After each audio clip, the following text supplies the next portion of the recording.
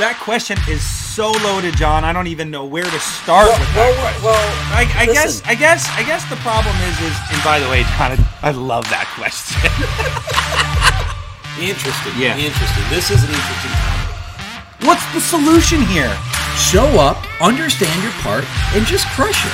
Pay-per-click, social media, we can talk about all this stuff, but what really matters is patient experience, that wow factor.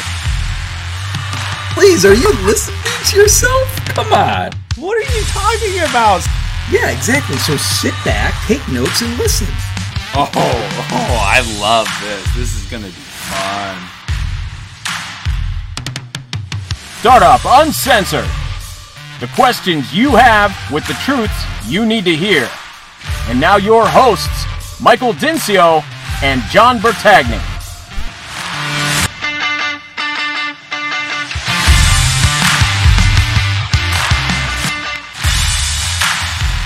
Everyone, this is Startup Uncensored, what is this? Episode 5, I believe, with Dr. Michael Unthank and John Bertagni.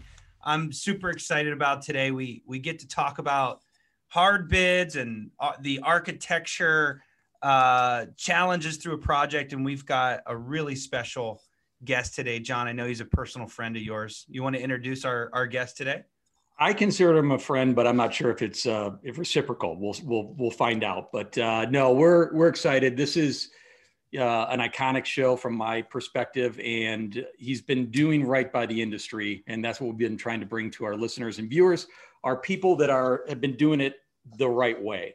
And Mike, thanks for being on the showgram, as I call it. Well, thanks. I appreciate being here. I just give you a little background on me. I'm a friend of John's. You guys are both admitting friendship. It's nice. Yeah. Known John a long time, actually. Good guy. My background basically is I was an architect first. My father and uncle were architects, and so I knew from the beginning I was going to be an architect. And so I pursued that, had some talent that direction, a lot of interest, and realized rather quickly that I didn't like being a jack of all trades in architecture. In other words, not really understanding each client's needs and never having a repeat client of the same need. In other words, no second police station, no second savings and loan home office.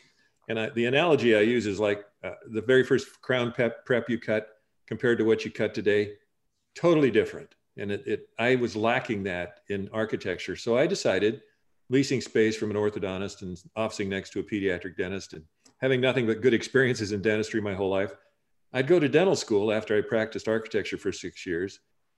And I would probably design a few offices on the side as a hobby. Well, that kind of turned around because Pride Institute hired me to become director of architecture for them out in San Francisco the day after I graduated from dental school. And it became, after 11 and a half years of practicing dentistry and architecture, essentially burning it at both ends. And I had to make a choice. And so these days I see patients infrequently. I saw my last one in 96. Yeah. That's fairly infrequent. Fairly infrequent. So designing offices is my life. That was my next question is, how's your recare? How's your reactivation? Well, actually, we've done several offices more than once for a client. People that have lived long enough or have siblings or they have kids, a legacy that joins them, and they need something else beyond what they had originally. So yeah, there's a little bit of recare there, I guess. There you go. Nice. Well, I want to get right into it. I would love to know this. What are some of the craziest things that some of your clients have asked for in their offices? The craziest things. Well, we had a fellow out in Vegas who put in an aquarium that was 4 feet wide by 15 feet long and 11 feet high that had an actual live reef in it that he had imported. And that was one of the crazier things, but that was Vegas. So, it's to be expected. Right. But a lot of water features over the years that, thank God, that's kind of been gone now for a while, because nothing better than more humidity than you need in a dental office. But so really not too much in the way of crazy. Yeah. Okay. The infamous fishbowl. Or a Petri dish, and I know you hate water features. Yes. Mike, I know you hate them. Well, I'm not a fan. Let's say I don't hate them. I just All right. Would Well, recommend that's judicial. I like that. Okay.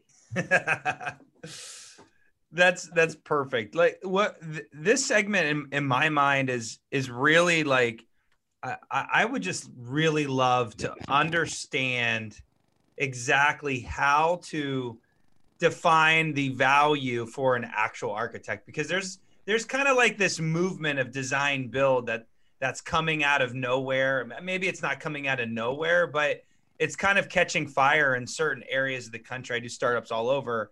Some areas of really are like all in, like Texas types, and then there's places like Seattle where architect is still alive and well and really driving. So, Doctor, give us like your perspective on this whole thing. Like, what's the benefits of hiring an architect and going through the hard bid process and the I get you that like the moments of that process.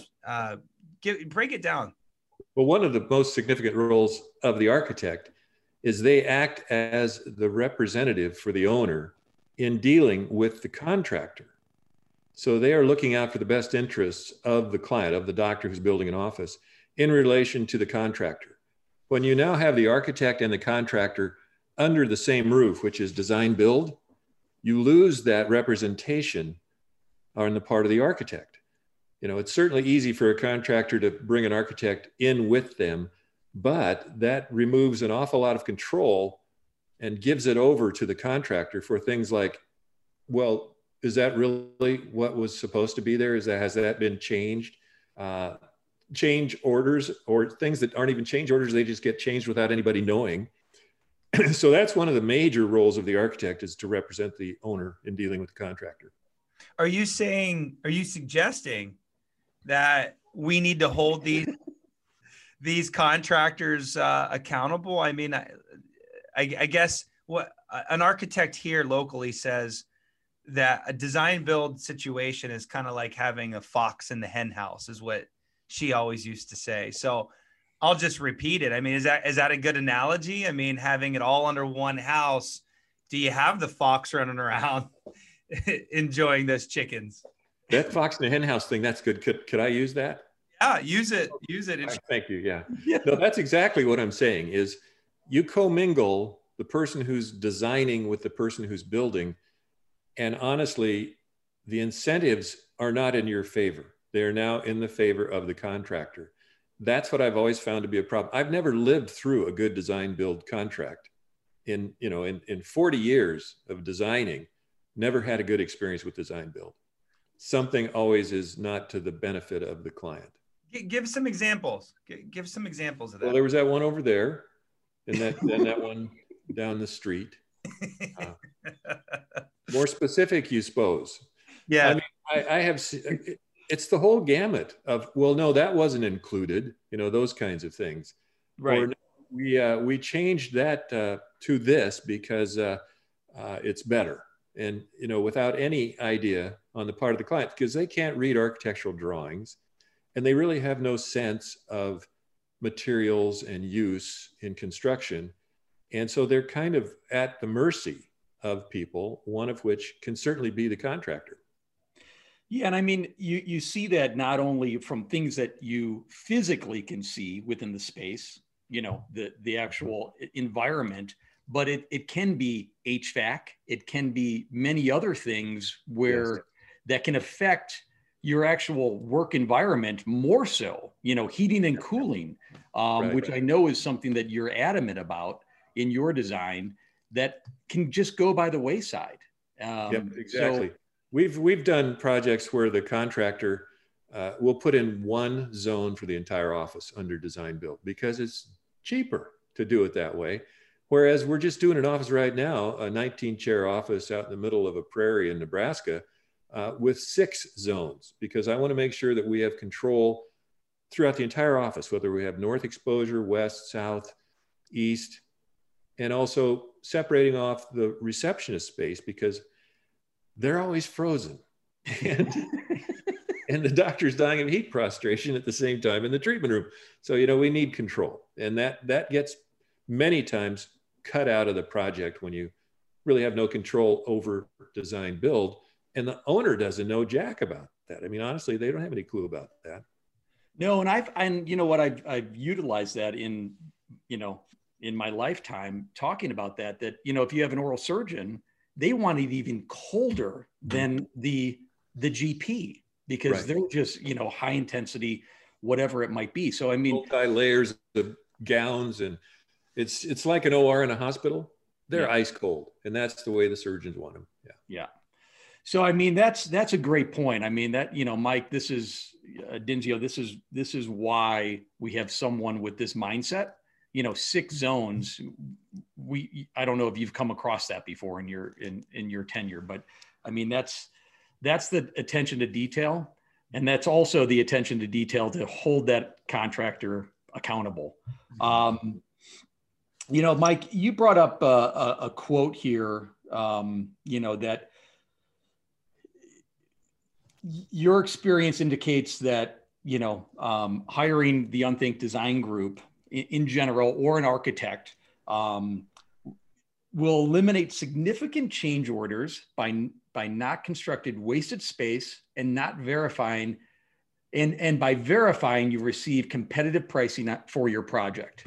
Like that, I think sums up everything on what you do, correct? Yes. We want, probably the best analogy is the prescription you write to the lab in dentistry. This is a prescription to the power of 10. It's really your shopping list of everything that you wish to buy that's appropriate to how you intend to practice, so that you have everything nailed down. I mean, right down to the strainers in the sink and the hinges on the door, so that whomever you have priced that project will price it apples to apples with anybody else that's pricing it. You don't have to take the low bid. You're not a governmental agency, but you do then have a choice as to who you want to hire. And they have given you essentially a number that says, if you hire us, we're going to install, build, provide, everything is shown and specified in these drawings and specifications for this amount of money. And that's what I want you to get to. And then because it's all spelled out, there shouldn't be change orders. We don't want change orders on a project. The best little internet cartoon, or actually photograph I've seen, is where there's a very huge boat towing a little dinghy. And the dinghy says proposal, and the big boat says change order. Those are the names of the boats. I've seen that. That's a classic. Yeah. And it's so true. It's just so freaking true. I mean, really, that's well, and Mike, I've seen your drawings, right? I've been a part of some of your projects, and I mean, they're this thick. And I've seen other projects, and the architectural drawings are this thick.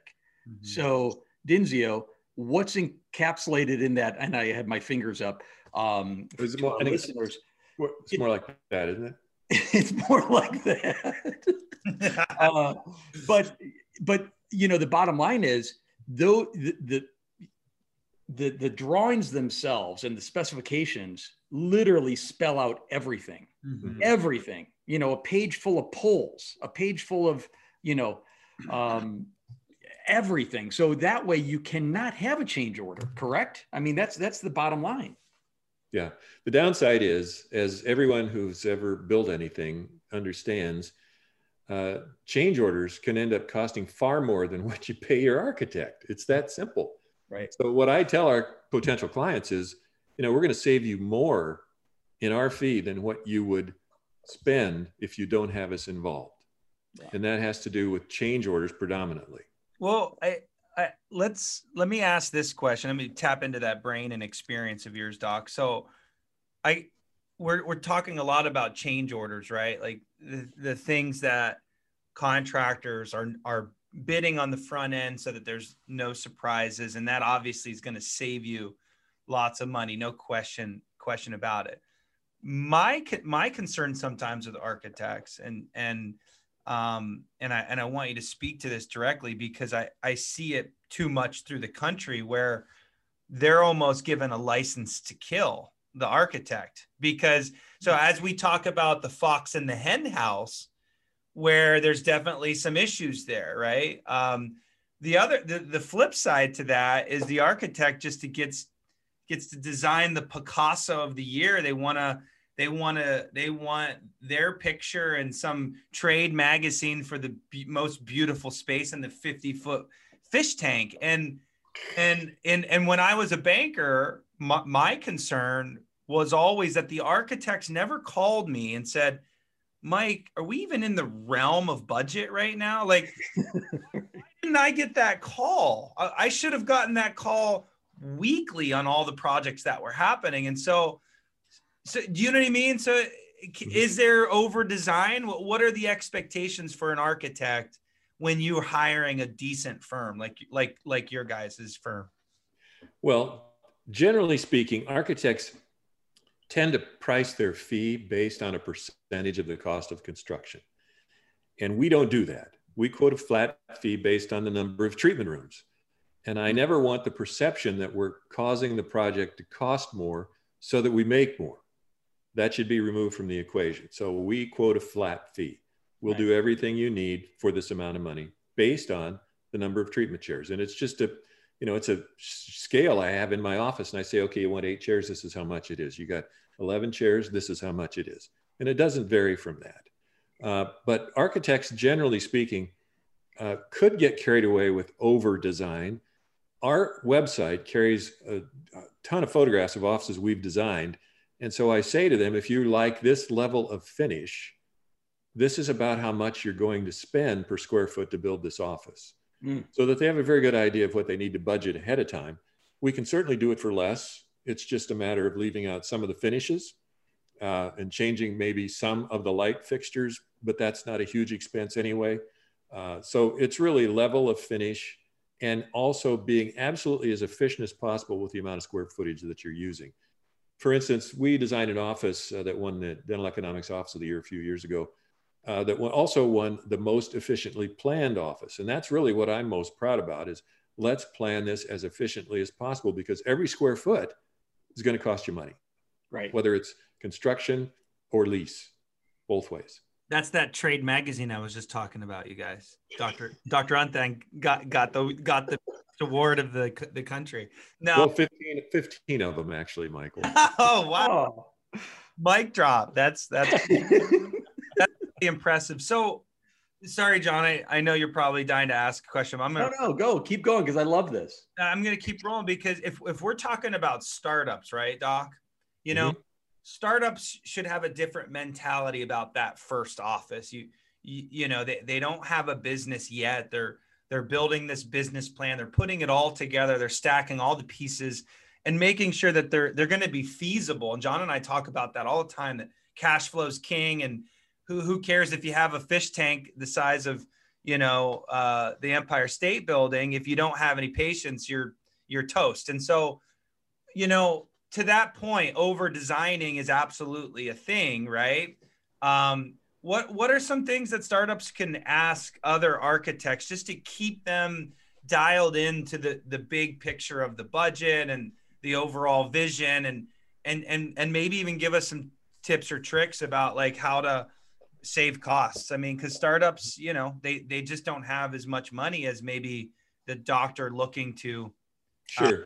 Yeah, absolutely. And they may still have considerable student debt as well. Right. One of the first things that they should ask their architect is, do you have a number for Unthang Design Group? That would be a good first question. That's below in the description, by the way. That'll be added. Don't worry, Doc. We got you. So we've actually done a number of startups. We did one for a periodontic grad student. He graduated in periodontics, and he took a previous small 3-chair general dental office, and we remodeled the front desk slightly so that there was good separation from public to private at the front desk. And then 3 years later, he contacts us to do his 10-chair new building. So, you don't necessarily start off with a 10-chair new building. But we also did a new startup down in Kansas City for Sarah Brent and her 7-chair startup, which is pretty ambitious. Not all of them were equipped to start with. They equipped them as she needed them. Yeah, but that won the Dental Economics Office of the Year award too for best new practice. So the people and budgets come in all shapes and sizes. Some folks roll out of dental school with a head start with some funding from a family member. We actually had done her father's general practice down in Joplin, Missouri, after the tornado destroyed it. So, it's variable, but you do not need to have the Taj Mahal as your first office. And many times these students, as you know, come out and they practice for corporate dentistry for a while until they get their proficiency up and they get some student loans paid off, and then they're ready to do something on their own many times. Well, you brought up a point there about remodel, right? Because some people will be, their startup might be, they're going into a space, right? That's existing. Talk to us about that a little bit. What that sounds like, because that's not always as budget conscious as it might seem. Correct? Well, the finish out for a space, whether it's a condo, a leasehold, or whatever it may be, a fresh, empty space, let's say, a strip center, perhaps. The finish out per square foot is going to be every bit as much as you would pay to finish out a new building as far as the interior finish out. The only difference is you also have to buy the building shell that wraps around your practice. Yeah. So a building shell is not as much as the finish out is. The building shell may be $120 a square foot, where the finish out is $180. Yeah. And these figures are construction costs, not including equipment or technology or furnishings or art and accessories, those kinds of things. But yeah, going into a space can be wise to start with, but you're going to spend a lot of money to do that. And let's say in 5 years, you need more space than that, and it's not available next to you. So what are you going to do? You put all this money into that space, and now you're kind of stuck. Yeah. It's a tough nut to crack. Yeah. People call it buying other people's problems, right? Yeah. They're really funding somebody else's retirement program. But for instance, the periodontic practice I mentioned, that was, for the most part, laid out where he could go in and make use of the 3 chairs that were there, with just minor remodeling and a little bit of freshening from a decor standpoint. That's not bad, but that means you got to find a dental office that you can go in and spiff up, so to speak. Yeah. Let me ask you a question on, just overall design, open bay, with the center consoles and all of that versus closed operatories. And you're laughing almost hysterically, but talk to me about that, because I think it's important, especially in timestamp today, COVID. Right. Absolutely. Yeah. Can you talk a little bit about that? Yes. As you know, I've never been a fan of the cabinets that separate chairs, because there is no privacy acoustically, chair to chair. They'll stick a sink at the treatment corridor end of that cabinet.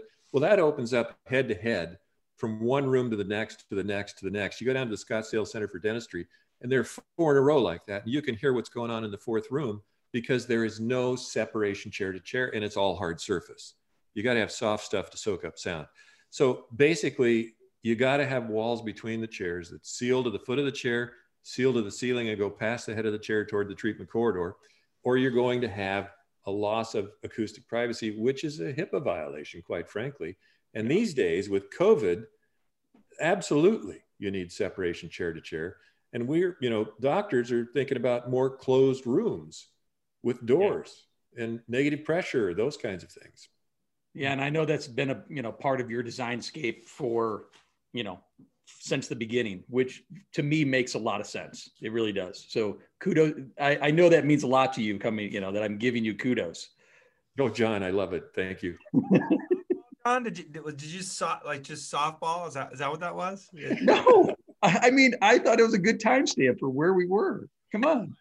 Yeah. In the era of COVID, absolutely. But thank God it sounds like we've got some vaccines on the horizon. That's right. I like that. Hey, Doc, final points. Like what are some things just quickly, like that doctors can pay attention to in these startups? Like I find lighting being one of those things that it seems like I'm always looking at that budget. John and I talk about curved walls all the time. Like what are some of those things that if you're looking to cut down on some budget things, what to focus on? Well, you mentioned curved walls. Construction materials generally don't like to curve. And so that can easily be a labor expense as well. But it's, really in an office, you need lighting of an adequate level, but it doesn't have to be overly costly lighting. And these days, I tell you what, we've got a lot of docs who go into treatment rooms using headlights Their assistants are using headlights. The hygienists are using headlights. They don't want an oral cavity light. And really what they want is a very little in the way of ambient light. So the contrast ratio is still okay between the oral cavity and the surroundings. But finishes in an office are what can run up the cost. You do not need wall covering, vinyl wall covering on every wall throughout the office. You need it only where it makes sense to either be aesthetically pleasing or to prevent some damage bumping into that wall. And flooring materials as well. And ceiling materials, you know, many doctors will go, well, I don't like that grocery store ceiling tile stuff. But in reality, it soaks up sound. It doesn't have to be ugly like the grocery store, but it soaks up sound and it allows access to all the utilities above the ceiling.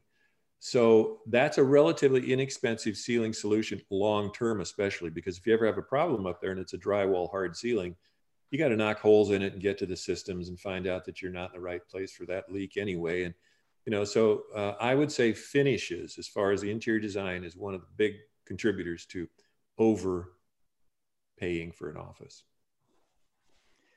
That makes perfect sense. And, you know, Mike, this is exactly what we wanted for this session, you know, and you know, I'm going to summarize something that you've stated in your career, that it costs more money to build an office the wrong way than to build it the right way the first time. Am I saying that correctly? Absolutely. That's very true. And over the life of the practice.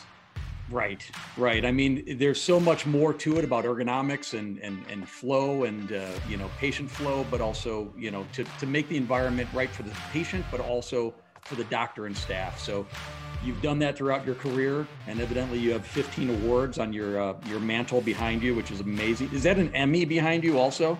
I'm not sure. It is. Yeah. But Mike, thanks so much for not only your friendship, but for helping our viewers and listeners. Obviously, this was a great session, and you've represented the architectural world so well. So thank you. Thank you, John. Thank you, Michael. Yeah, it was a pleasure, Doc. Thanks so much for being on the show. And viewers, listeners, if you're trying to get a hold of the Unthank Group, please check out our description. You'll have full access to his team and him, and ask away. You've got a legend in the program, and we're offering that up to you. So thanks again, everyone, for listening, and stay tuned to the next episode. Thanks. Thank you.